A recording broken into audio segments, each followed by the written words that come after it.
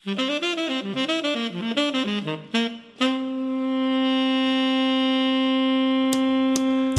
WAMU 88.5 at American University in Washington, welcome to the Kojo Nandi Show, connecting your neighborhood with the world.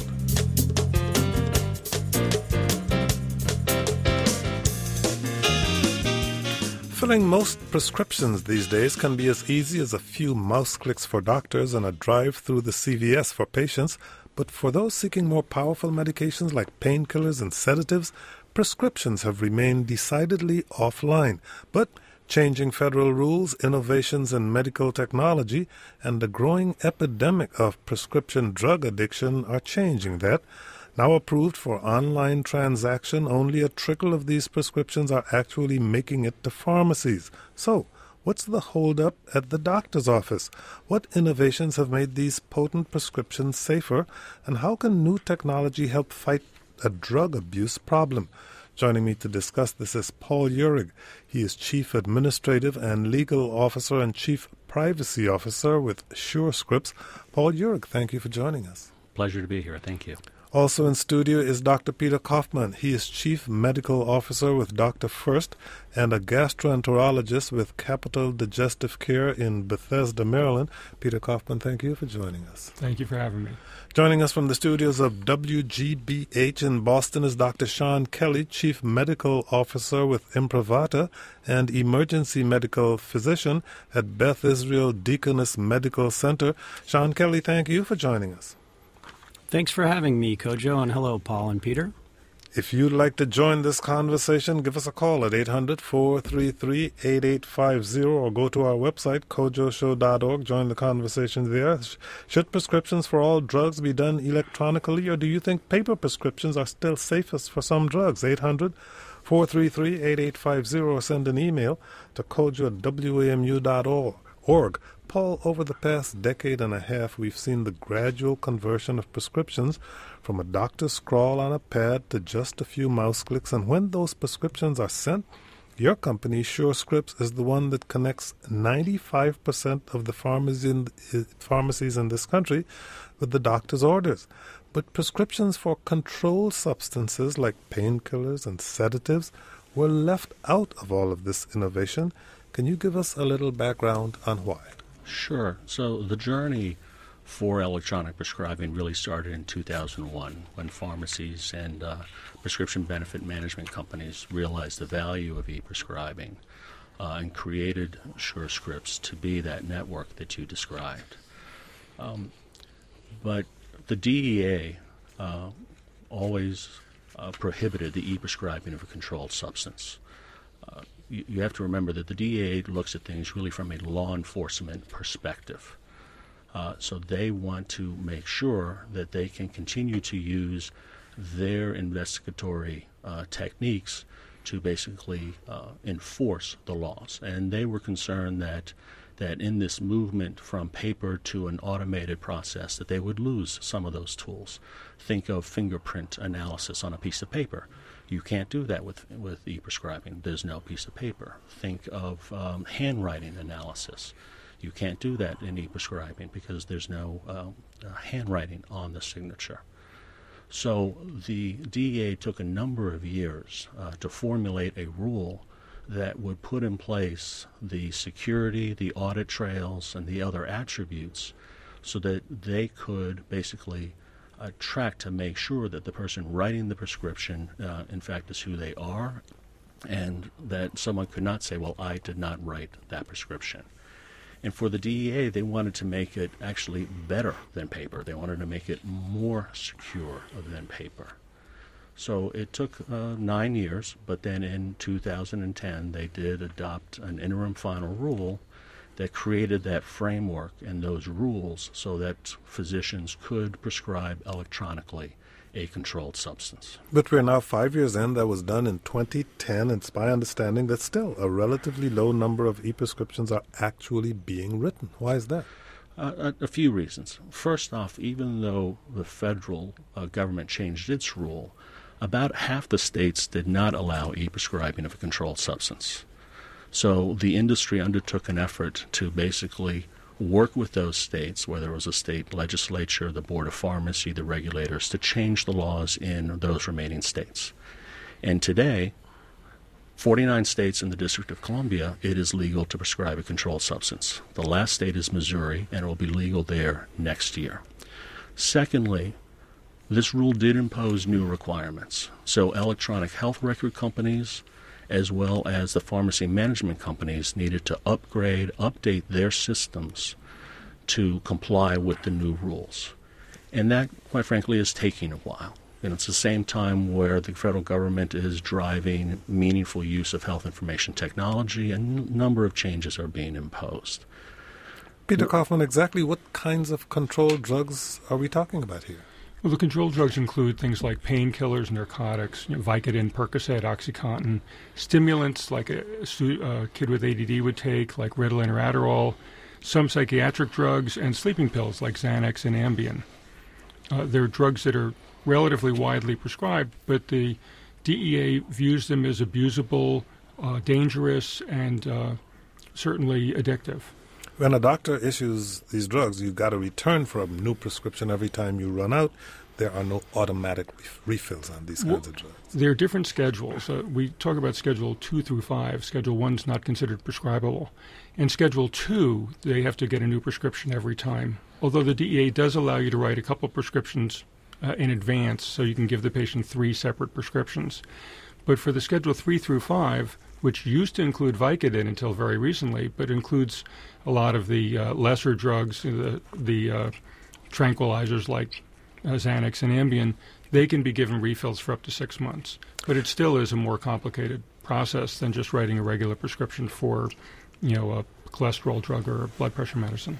Sean Kelly, the move to online prescriptions for controlled substances comes at a time when we're seeing a prescription abuse epidemic around the country. We talked last month on this show about how the over-prescription of powerful painkillers like OxyContin was fueling addiction, including to heroin. As an emergency room physician, can you tell us what this epidemic looks like on the ground? Yeah, absolutely taking a huge human toll right now and has reached epidemic proportions. We see it every day in practice. In the ER, probably about 4 to 5 patients per shift are affected with this. As you suggested, it's a big threat to people from a population health standpoint. More people die from prescription overdoses per year in the United States now than do from car accidents. And this is not something that's just local to our area or to the ER. At Imprivata, we work with CMOs around the country, and every one of them are quite concerned. We're seeing this as a pervasive problem across the country, different geographic regions, different income classes. Everyone really is affected. And at the same time, we can feel the regulatory environment stiffening as well. And so really, this is an issue that's on the top of everyone's mind.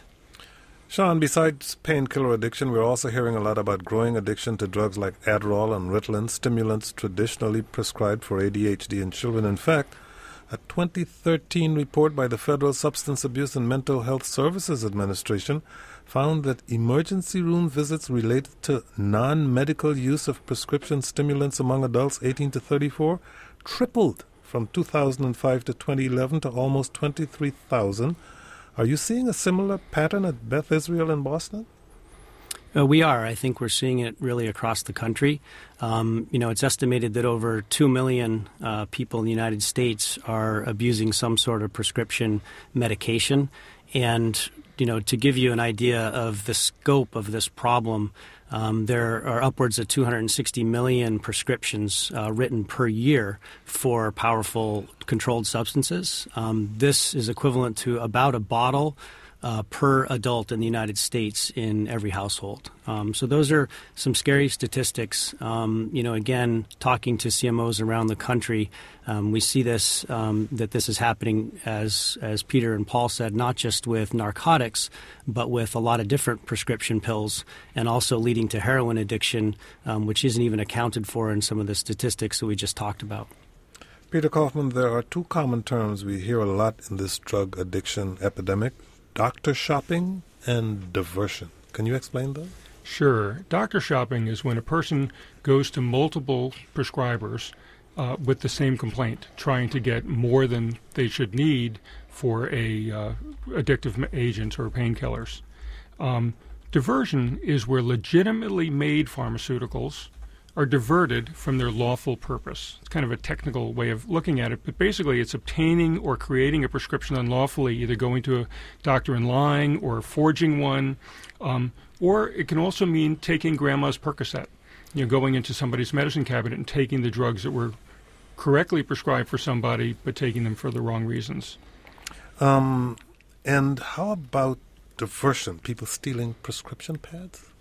That's another way of getting it. And of course, using controlled drug electronic prescribing, you eliminate the prescription pads. I know of one local practice that got rid of all the prescription pads and then they had new ones ordered that said not valid for prescribing. So they could write for x-ray orders and physical therapy orders on these new prescription pads, but they only would prescribe electronically. They did have emergency backup prescription pads under lock and key in case the system went down. Like all electronic systems, nothing's perfect, but they're getting better and better, and it certainly is a way of avoiding that kind of problem. We did ask the DEA, the Drug Enforcement Administration, to participate in today's discussion, but our offer was declined. In case you're just joining us, we're having a Tech Tuesday conversation about prescribing controlled substances online with Paul Urich, Chief Administrative and Legal Officer and Chief Privacy Officer with SureScripts. Dr. Peter Kaufman is Chief Medical Officer with Dr. First and Gastroenterologist with Capital Digestive Care in Bethesda, Maryland. And Dr. Sean Kelly is Chief Medical Officer with Imprivata and Emergency Medical Physician at Beth Israel Deaconess Medical Center. You can call us at 800-433-8850. Do you take a prescription for a controlled substance like a painkiller? What kind of checks do you have to go through to fill your prescription? Here, with a response to that, is Bill in Annapolis, Maryland. Bill, you're on the air. Go ahead, please. Hi, Kojo. Thanks for taking my call. So, in a real-life situation, this happened to me yesterday. I needed to get my son's Vyvanse prescription. He takes that for ADHD. Filled yesterday. I used his last one and had to get it done because it's exam times, and you needed to have it, focused on exams.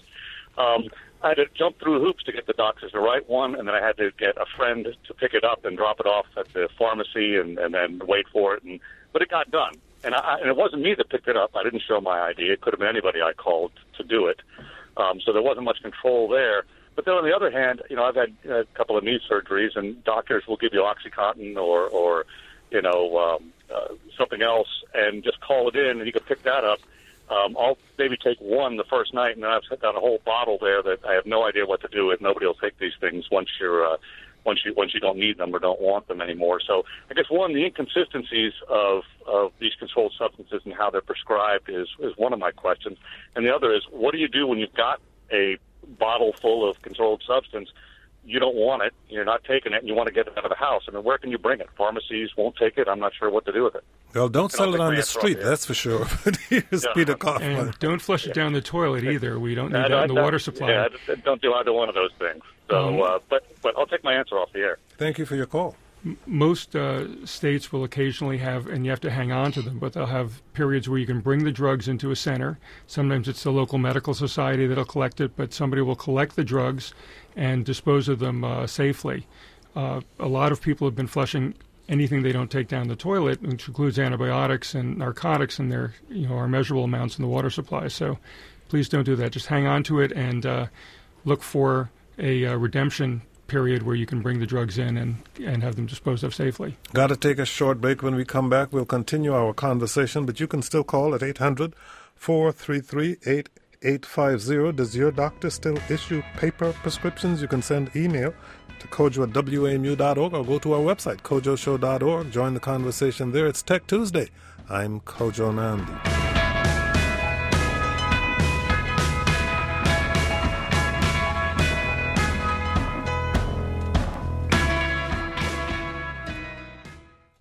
Good afternoon. This is WAMU 88.5, 1221. Mostly cloudy skies, at least here in Northwest Washington. 91 degrees as well. Heat index of 99 outside. Kojo Nadi Show continues. Prescribing controlled substances online. It's Tech Tuesday, as you've been hearing since noon.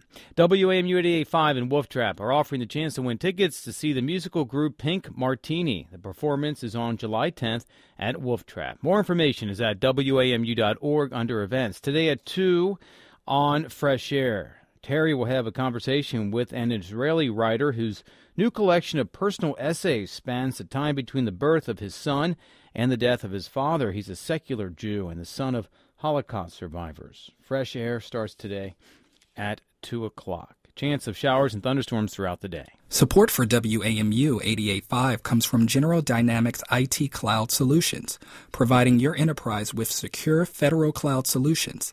General Dynamics Cloud Solutions, gdit.com/cloud. And from BSA, the Software Alliance. With software, you're able to create, connect, and collaborate like never before. You can do amazing things with software.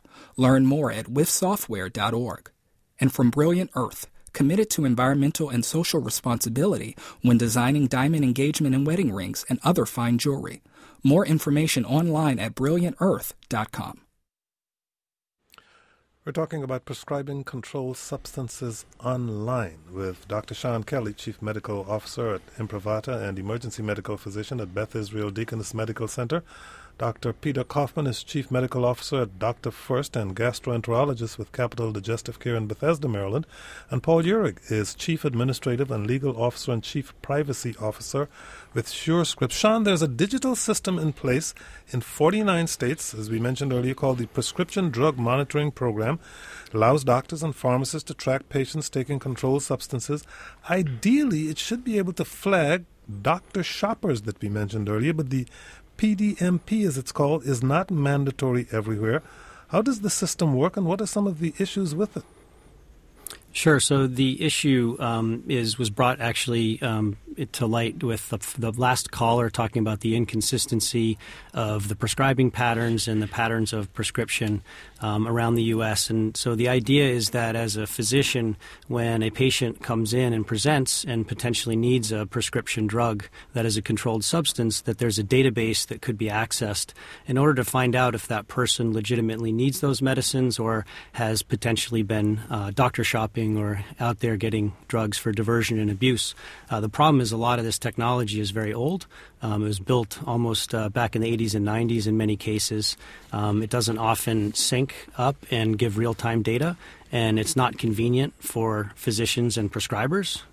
So at Imprivata and with SureScripts and Dr. First, one of the key elements is that we're all very concerned with security, but with doctors and nurses, it's all about convenience, as it is for the patients.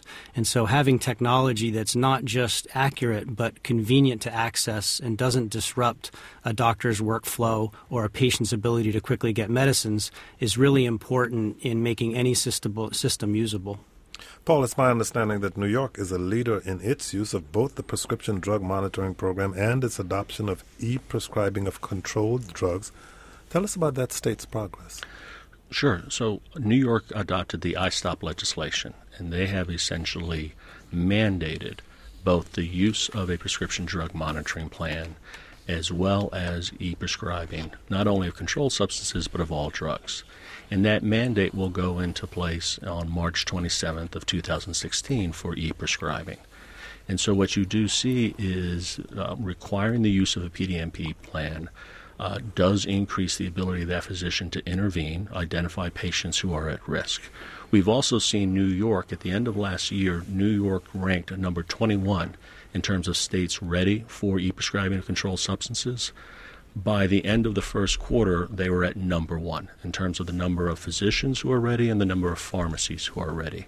So you see the impact of a government regulation in making change here. On to David in Bowie, Maryland. David, you're on the air. Go ahead, please.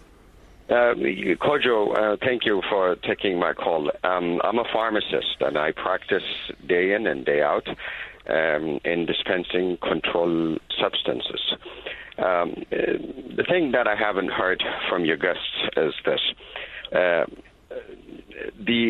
In order for the e-prescribing to be effective, we have to eliminate the corporate interest and then other interests, and then enforce the law that is already in book The OBRA 90, the Omni Budget Reconciliation Act of 90, has clearly stated that pharmacists to actually follow with their patients and see whether or not patients are really receiving. These are the patients. Have they been counseled?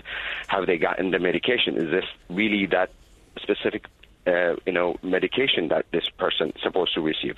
They're supposed to contact with their physicians. But all this requires time. Time is what is absent in our drug stores, because our pharmacists are they're just to sell in their license, and the corporate wants them to make sure these things are just out the door. We know it. This thing has been approved for how long now? Since 2010? Yes, I mean since last month, since last year, November. C2s could be prescribed electronically, but the use is very limited. And I know that every state has its own law, but the stringent law is what has to be really enforced. Let me see what Paul Yorick had to say about this. Well, it's correct. I think both in the physician setting and the pharmacy setting, we all know that time is limited, right? We hear the studies that a physician spends 8 to 13 minutes with the patient. That's why tools that we're talking about, electronic prescribing, PDMP plans that can increase efficiency, are key, right, in this. And I do think we'd see a trend in the adoption of electronic prescribing of controlled substances. So last year, we processed about 1.67 million prescriptions for controlled substances. We saw that same number in the first quarter of this year. So all the trends are positive, and the 2014 numbers are 400% greater than the 2013 numbers.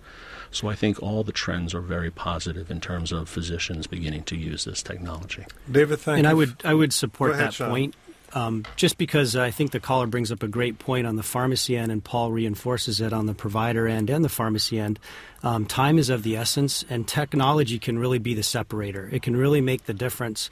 It really wasn't until the I-Stop law happened in New York as a forcing function where a lot of the technologies involved are actually getting certified in a DEA-compliant way, and the technology is now mature enough to be usable. It really wasn't until this year that these systems are starting to stitch together and actually allow providers and hopefully pharmacists too to have a viable option that's electronic, traceable, secure, and convenient. And David, speaking of technology, thank you for your call. Go ahead, Peter. Speaking of technology, the technology can also help with that time constraint by helping the provider focus on what they need to talk about, getting feedback on patients' compliance with their medications from their EHR or their electronic prescribing application can help the provider know what patients need to be talked to. So if they are limited with time, they are reminded that they should talk about this issue with this patient, and that can help to solve some of these issues as well. When we spoke, I guess it was last month on this show, about the overprescription of these controlled substances, a big question that came out of that conversation was who's checking the doctors? How can these drugs move out the door in such mass quantities? So I'd like to talk, Peter, about how technology is addressing that with electronic prescriptions. The software that your company, Dr. First, developed was responsible for about 60% of the controlled drug prescriptions issued last year. Can you tell us about the security checks that go on in a doctor's office before prescriptions are even written? Yes, a lot of this came from the DEA's interim final rule, and they require three things to occur. One is that the doctor needs to go through identity proofing. They need to prove who they say they are. They can either do that online with questions that ask them things that somebody would not know and would not be able to get, out-of-pocket information, or they can do it face-to-face, especially through a medical staff office at their hospital, which has really done quite a bit of research on each doctor that they give privileges to. The second thing is something called access control, where the system, the e-prescribing system or the electronic medical record system, will be told by two different people that this prescriber should be allowed access to write controlled drug prescriptions with the system. And then every time the prescriber writes a controlled drug prescription, they have to authenticate to the system with a two-factor authentication. That's two of the factors: something you know, something you have, and something you are. Something you know would be like a password. Something you have could be a token or a smart card, and something you are would be a biometric. like a fingerprint. So you need two of those things to authenticate yourself to the system and tell the system that, yes, this is Dr. Peter Kaufman, and I'm writing this prescription. Go ahead and send it. Does the software check a patient's record for previous prescriptions? Well, that's a good question. Right now, the software generally doesn't. We did a study in Michigan with the RAND Corporation in 2011 where we looked at getting the PDMP data from Michigan directly into e-prescribing at the time it was written, and was very successful at finding doctor shoppers and patients who seemed to be having issues with narcotic prescriptions at the time the prescriptions were being written. Currently, about half the states have signed on to a couple of clearinghouses, or a couple of competing ones, that will offer application program interfaces to allow you to put that information into the electronic medical record or the electronic prescribing application to show that data at the time that the person's writing the prescriptions. Right now, they have to log into a portal, put in the patient's information in the portal, and pull up that data, which nobody has time to do at the time that they're writing a prescription. And, that's what they're doing in New York, so the staff checks it the day before on every patient whether they're going to get a controlled drug or not. So this could help efficiency also, and I'm glad you asked me that question because I was dying to answer it. Okay, on to the telephones again. Here is Kenny in Herndon, Virginia. Kenny, have we answered your question yet? Somewhat. I'm curious, and hi, I want to thank you guys for taking my call today, and Dr. Kaufman, it's great to have clinical staff here. I have a question about regulatory mandates, because one of the things that you had referenced, or that has been referenced on the show, is that New York had some pretty aggressive legislation. From what it sounds like, controlled substance prescribing electronically has been going on for some time now. Have we seen more legislation pick up in other states, A? And B, why haven't we seen the adoption for controlled substance prescribing electronically that we should see? Paul? So we see a couple states beginning to look at similar laws. Maryland and Massachusetts are two that come to mind, where they are in the process of looking into adopting a statute similar to iStop that would require e-prescribing of controlled substances. Secondly, what we find is e-prescribing of controlled substances is picking up in states where a state may not require it, but it has programs that bring prescribers, pharmacies, payers together to drive both awareness of the technology and how to use it. So, government programs, whether a mandate or otherwise, are certainly very important in doing this. In Arizona, they used a consulting firm called Point of Care Partners, and they brought them in for a region of the state, and they had tremendous uptake in e-prescribing controlled substances. Kenny, Peter said to tell you hi. Kenny, thank you very much for your call. Thank you very much. Take care, guys. Hi, Kenny. Proof that you are who you say you are is mandatory in this process. The software your company, Imprivata, makes takes care of that requirement in a process called two-factor authentication. Tell us more about that. Yeah, as Paul and Peter described, in order to be DEA compliant, you need to prove that it's you actually prescribing this medication, and so you can do that in a couple of ways that's allowed by the DEA. The problem is that this needs to integrate very well with clinician workflow or it won't be used well.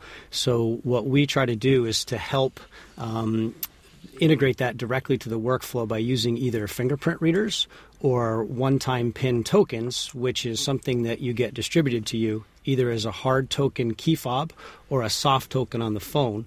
We've also created a new Bluetooth secure connection, which allows for the physician or prescriber to actually use their phone as the one-time PIN token, which is a fantastic way for clinicians to allow this connection to happen right in their pocket without ever even having to take their device out.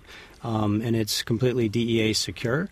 So this is an example of, again, trying to make sure that the security is top-notch, but also that it's convenient and usable for the providers. And also there's an authentication trail that links in directly to the e-prescription module of all the major EMR vendors, including Dr. First, and then links outwards to SureScript's network, which routes the prescription to the pharmacy. It's impressive that you can get all of these different pieces of software to talk with one another. There are hundreds of electronic health record systems layered with security software like Imprivata's, layered with medication interfaces like Dr. First.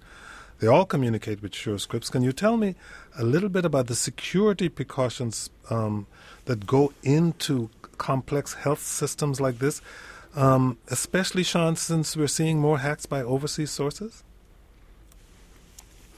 Yeah, I think one of the key components is that Imprivata is a healthcare IT security company, has been there for 10 or 12 years, works directly with CIOs in most major hospitals across the country, and so in addition to partnering up with all the other vendors in the space like SureScripts and Dr. First and the EMR systems, really have to make sure that all these networks are stitched together. I think, one of the callers was asking why the technology hadn't been adequately adopted yet, and I think that you alluded to that. It's amazingly complex to get the systems to talk together, be usable, and also be secure. So I think, there's been a lot of homework going into that over the past couple of years. A lot of progress has been made, and I think we're at an exciting tipping point where you're going to see technology being adopted now in the electronic prescription of controlled substance space, just like it was in the e-prescription space over the past few years. Peter? There's another issue. There's a lot of discussion about interoperability in healthcare. The standards in e-prescribing are far more mature than they are in the rest of healthcare. And e-prescribing is head and shoulders ahead of the rest of electronic healthcare in terms of using those standards. Everybody uses the same standards. Anybody can plug into the system, a vendor, SureScripts pharmacy, and read and write everything everybody else is understanding because the standards are mature and they're in wide use. While electronic management of controlled substances certainly seems like a big step forward in keeping these drugs secure, there's been a lot of concern by veterans groups, especially that people who really need these drugs are suffering more because of DEA restrictions, backlogs, and extra wait time. Let me go to Seaman in Fairfax, Virginia. Seaman, you're on the air. Go ahead, please. Hello, good morning. Sorry. Hello, do you hear me? Yes, we hear you, Seaman. Okay, sure. I wanted to raise 2 points. One is that because of this strong control, it creates problem with people who have legitimate pain. And two things that I know I have observed in my family.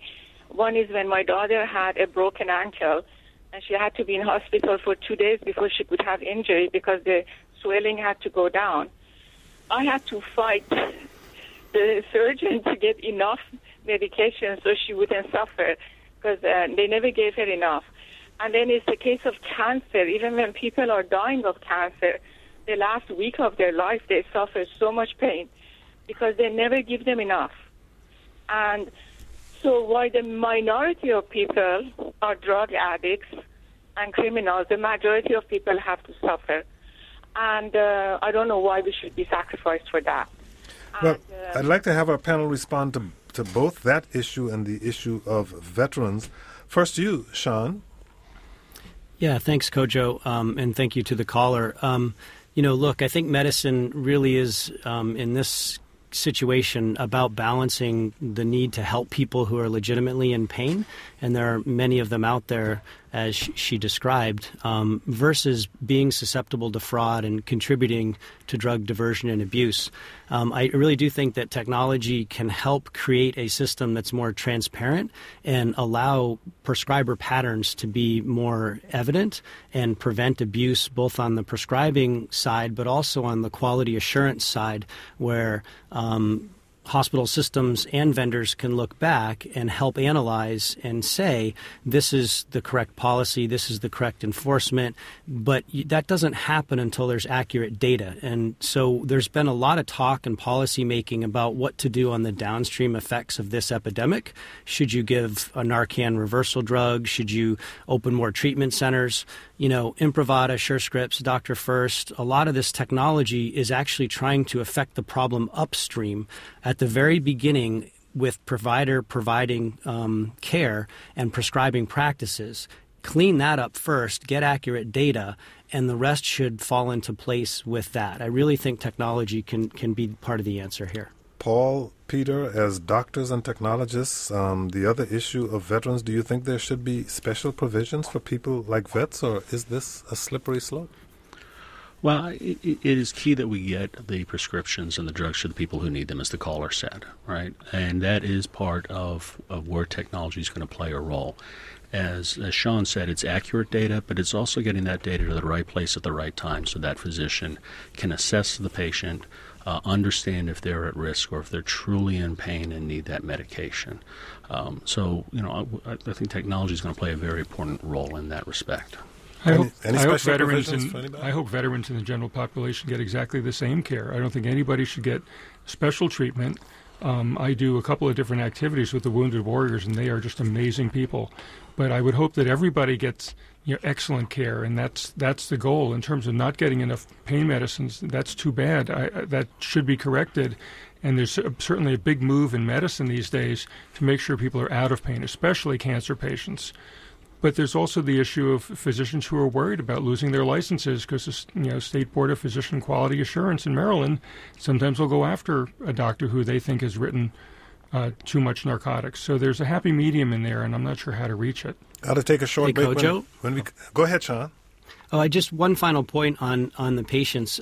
Patients actually are very satisfied with electronic prescription methods. They love getting their prescriptions channeled directly to the pharmacy and not having to wait around for the piece of paper that they carry over to the pharmacy and wait in line to get filled. So I think that's important to remember as well. Got to take a short break. When we come back, we'll continue this Tech Tuesday conversation on prescribing controlled substances online. If you'd like to join it, give us a call, 800-433-8850. Do you know someone who is struggling with prescription drug addiction? You can also go to our website, kojoshow.org. Join the conversation there. I'm Kojo Namdi.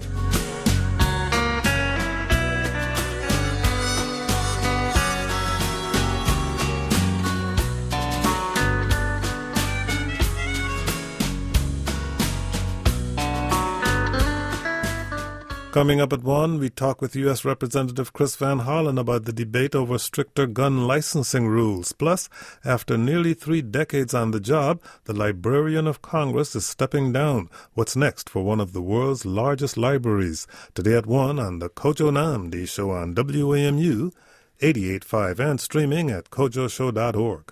Good afternoon. The Kojo Namdi Show returns in just a moment. Thank you so much for listening. It's 12:44. I'm Pat Brogan. Mostly cloudy skies, 94 degrees now, with a heat index of 100 outside.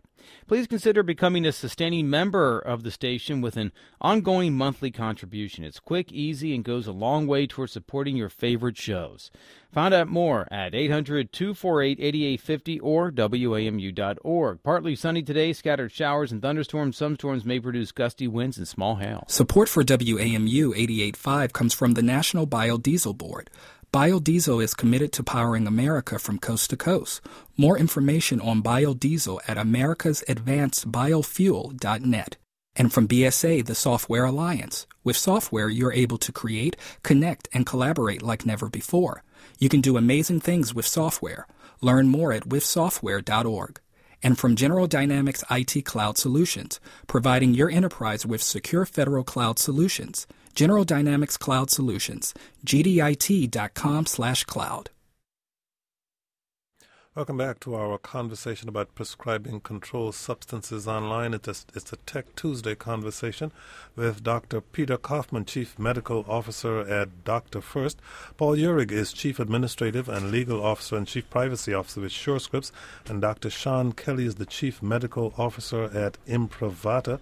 If you find the lines are busy, you want to shoot us an email to kojo@wamu.org. Paul, while about 78% of pharmacies are ready to receive these e-prescriptions, only about 2% of providers are nationally. Is the cost of layering all this security software onto an office's health record system a deterrent to adopting it? We've not heard that cost has been that much of a factor. Different electronic health record companies treat it differently. Some will charge their users, others do not. But it would be naive to say that this is not adding cost to the system overall, right? Electronic health record companies have had to expend substantial amounts to improve their systems, as well as pharmacies have. And then all of them have to get a third-party certification, something called a 1311 certification, to make sure that they meet the rules. But we've not heard that cost is the primary barrier. How do you convince the much smaller practices out there in rural areas to adopt e-prescriptions of controlled substances. Is that a challenge? You have to use the same arguments with everybody, quite frankly, that they're going to see efficiencies, that they will get better data about their patients, and the patient convenience in getting those prescriptions to the pharmacy in advance. So it's really getting the knowledge out there in those programs that I spoke about earlier so that they're aware of the capability. Here is Cameron in Olney, Maryland. Cameron, your turn. Hi, how's it going? Going well. I'm a pain management physician. I don't know why you guys actually don't have one of us on the panel, but I had a couple of concerns with the Maryland prescription drug database. It got implemented about a year ago. It was a very rough start to get it going. It had a lot of bugs, basically like the health exchange plans when that was getting rolled out, the website. So in Maryland, since we're a small state, we get a lot of patients from other neighboring states. I'm a pain management physician. I do mainly interventional, and I don't write a lot of narcotics, but once in a while I do. But when I see a patient from Delaware, Pennsylvania, Virginia, anywhere like that, the Maryland database does not have access to any of these things. Sure Scripts sometimes does, sometimes doesn't. I'd say about 60% of the time it works, and 40% of the time it doesn't bring up any data from these places. So I think this entire database needs to be a federally funded DEA database rather than each state putting together their own system. One of the other issues with prescribing these things online is sometimes we need to change the medication after we write it and before the patient leaves. And there's no way to take this prescription back and rescind that prescription and send another one without calling the pharmacy and saying, hey, please cancel that prescription, and I'm going to send you another one.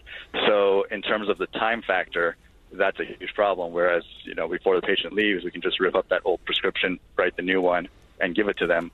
But with the e-prescribing, you have to actually call the pharmacy, explain to them what's going on. It takes about 10, 15 minutes sometimes to get somebody on the phone, because a pharmacy tech can't do it, so they have to get a pharmacist on the line. So there's a lot of burden to doing all these things that I think maybe the people who are designing these systems don't actually bring real physicians into it. They just have a bunch of consultants and tech people that are designing it. So it would help to actually talk to the people on the front line and say, hey, what works for you guys and what doesn't work, rather than just making a system and saying, all right, this is what we have. Let's talk to a couple of the real physicians on the panel. First, you, Peter Kaufman. Well, the good news is that the help is on the way. There are now 29 states that have signed on to these clearinghouses, and there will be data sharing between the states, and hopefully it'll be all 50 states and the District of Columbia before too long that will be able to eventually, hopefully within a year, show you the prescribing data within your electronic medical record or within your electronic prescribing application. In addition, you'll be able to send RX cancel and RX change. I talked about standards earlier. There are some standards that are out there. They're fully accepted, but they're not really in wide use yet, where you could cancel the prescription electronically rather than calling the pharmacy and waiting on the phone. And the pharmacist can contact you with RX change for changes in the prescription that are required rather than doing it over the telephone as well. Care to add anything to that, Sean? Absolutely. So great points by the caller. And as Peter said, there are efforts to try to connect these PMPs or prescription monitoring programs together. We've been working with the National Association of Board of Pharmacies, and they have something called the PMP Interconnect, which is now up and running, and I think 24 plus states are on it. I'm familiar exactly with the problem he is presenting because I'm in New England with a bunch of small states near each other, and so having those systems not connecting to each other becomes a big problem for clinicians. As far as the prescription callback issues and cancellation issues, in addition to Peter's comments, I would just say that really any workflow has its issues. I would not say that the paper system we have now is not without similar issues. They're just different ones. Right now, if you write a paper prescription and, yesterday we had one where the dosage of Tylenol in the Vicodin product was not the same, and that patient went to the pharmacy. We had to rewrite one, but they won't accept that because there's no electronic way to submit it directly to the pharmacy, so that patient had to come back to the ER for a second prescription. So these workflow issues exist everywhere. He's absolutely correct that clinicians and patients need to be involved and have a voice in how these systems are made. And, we love that feedback. And if he wants to leave his number with you, we'd be happy to get him on a customer advisory board and get him involved. Well, you can actually call back if you'd like to do that, because our caller hung up at this point. But we'd be happy to have you call back and take your number. In the meantime, let's hear what John in Fairfax, Virginia has to say. John, your turn. Hello, glad to be on. I have noticed that almost all of your guests and callers have touched on issues pertaining to paramedical security. I'm a nurse, and I provide and exchange secure and HIPAA-protected documents with my clients, but it's very hard to do online, even with the military, which I do some. Their system is insecure. It's a commercial system, and to use it, patients have to waive their HIPAA rights to get onto the system so that they can send a message to their physician. There are secure email systems available, and I've been using one. It's based out of Switzerland, but the idea is that it is a way to increase the ambiance of security around medical care. Mostly you've been speaking about pharmaceuticals, but a lot of the security also applies to the possible social engineering that can occur to the, as I say, paramedical information that you exchange with your patients. Paul, you're right. There's no doubt that security and privacy are key when you're dealing with patient information. That is first and foremost. Peter mentioned the discussions going on today about interoperability, so that all of these systems can connect in a very secure way, so that the information is encrypted while in flight, as well as encrypted while in storage. So we see the industry moving in that direction, so that, and increasingly we have more and more technologies that do exactly what the caller suggested, allow patients to access a portal and have those secure communications. Where we want to head to is an environment where, as I said, the right information get to the right place at the right time in a highly secure way. And we see that beginning to happen. Thank you very much for your call, John. We move on to Dan in Washington, D.C. Dan, your turn. Thank you, Kojo. I represent the Abuse Deterrent Coalition, which is a organization of abuse deterrent manufacturers and patient advocacy organizations that are working to expand the technology.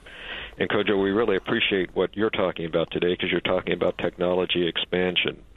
We know as physicians and others that we can treat our patients effectively, but it's the misuse of prescription drugs that is fueling all of this actions. The PDMPs are important tools, and they certainly provide some important raw data, not only about potential patient abuse, but also potential overprescribing. But in itself, it is just data, and it is part of the problem. And we need a multimodal approach to prescription drug abuse. Abuse deterrent formulations work hand in hand with prescription management programs such as the electronic prescribing functions to provide safer and better medications for patients.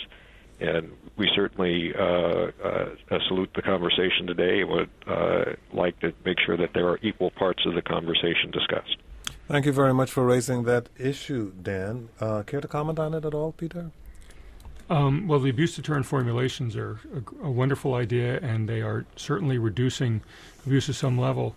Unfortunately, there are websites that people go to find out ways to get around some of those pills. Their pills are getting better and better at finding ways of preventing that. There's also, the cost issue. But, this is one of those things that's moving along, and I certainly value the availability of the abuse deterrent formulations, and I think that they are certainly, as the name implies, a deterrent. You're thinking about abuse deterrent formulations, Paul? I guess I'd focus on the larger issue, right, which is, as the caller said, right, there's no one piece of this puzzle that will solve the problem. And we need to make sure we have a very comprehensive policy that not only looks at the technology but other measures. Because as you close off avenues, either for criminals or for people who are in need because they're addicted to a drug, they'll look for other avenues. And we need to make sure as a nation we have a very comprehensive policy to address this. Here's Tego in Baltimore, Maryland. Tego, your turn. Hey, Kojo. Thanks for taking my call. I have prescriptions for 2 different drugs. So one of them is an antibiotic, ciprofloxacin, and the other is a antidiarrheal Lamodal. I'm actually a patient at Capital Digestive Care, so oddly enough. But yeah, so I take those 2 pills, and I think the big issue is like how they are classified, and I think other colleges have talked about that to some degree. But so essentially, I can get the antibiotics no problem electronically. Refills is pretty much no problem. The doctor can just send to the pharmacy. But the Lamodal, which to me has less side effects and does worse things in the future, going forward, the more I take these pills, is like nearly impossible to get unless I contact my doctor, go see him, etc. We're running out of time very quickly. I'll have Peter Kaufman answer your question. How do you decide, or how do they decide what should be a controlled substance and what not? Lamodal has a synthetic opioid in it that a lot of people used to take narcotics to cause constipation, and it's certainly a side effect of narcotics. So that's why Lamodal has that particular classification. It's a low-level one, but it's still there. We use a lot more Imodium. Part of the issue for the patient is that the electronic medical record that Capital Digestive Care uses, while it uses Dr. First software, is not yet capable of doing EPCS, the controlled drug e-prescribing, where the doctor would be able to send it right to the pharmacy without him having to go in. Afraid that's all the time we have. Dr. Peter Kaufman is Chief Medical Officer with Dr. First, and he's a gastroenterologist with Capital Digestive Care in Bethesda, Maryland. Thank you for joining us. Thank you for having me. Paul Uhrig is Chief Administrative and Legal Officer and Chief Privacy Officer with SureScripts. Paul, thank you for joining us. Great pleasure. Thank you. And Dr. Sean Kelly is Chief Medical Officer at Imprivata and Emergency Medical Physician at Beth Israel Deaconess Medical Center. Sean, thank you for joining us. Thank you, Kojo. And thank you all for listening. I'm Kojo Nandi.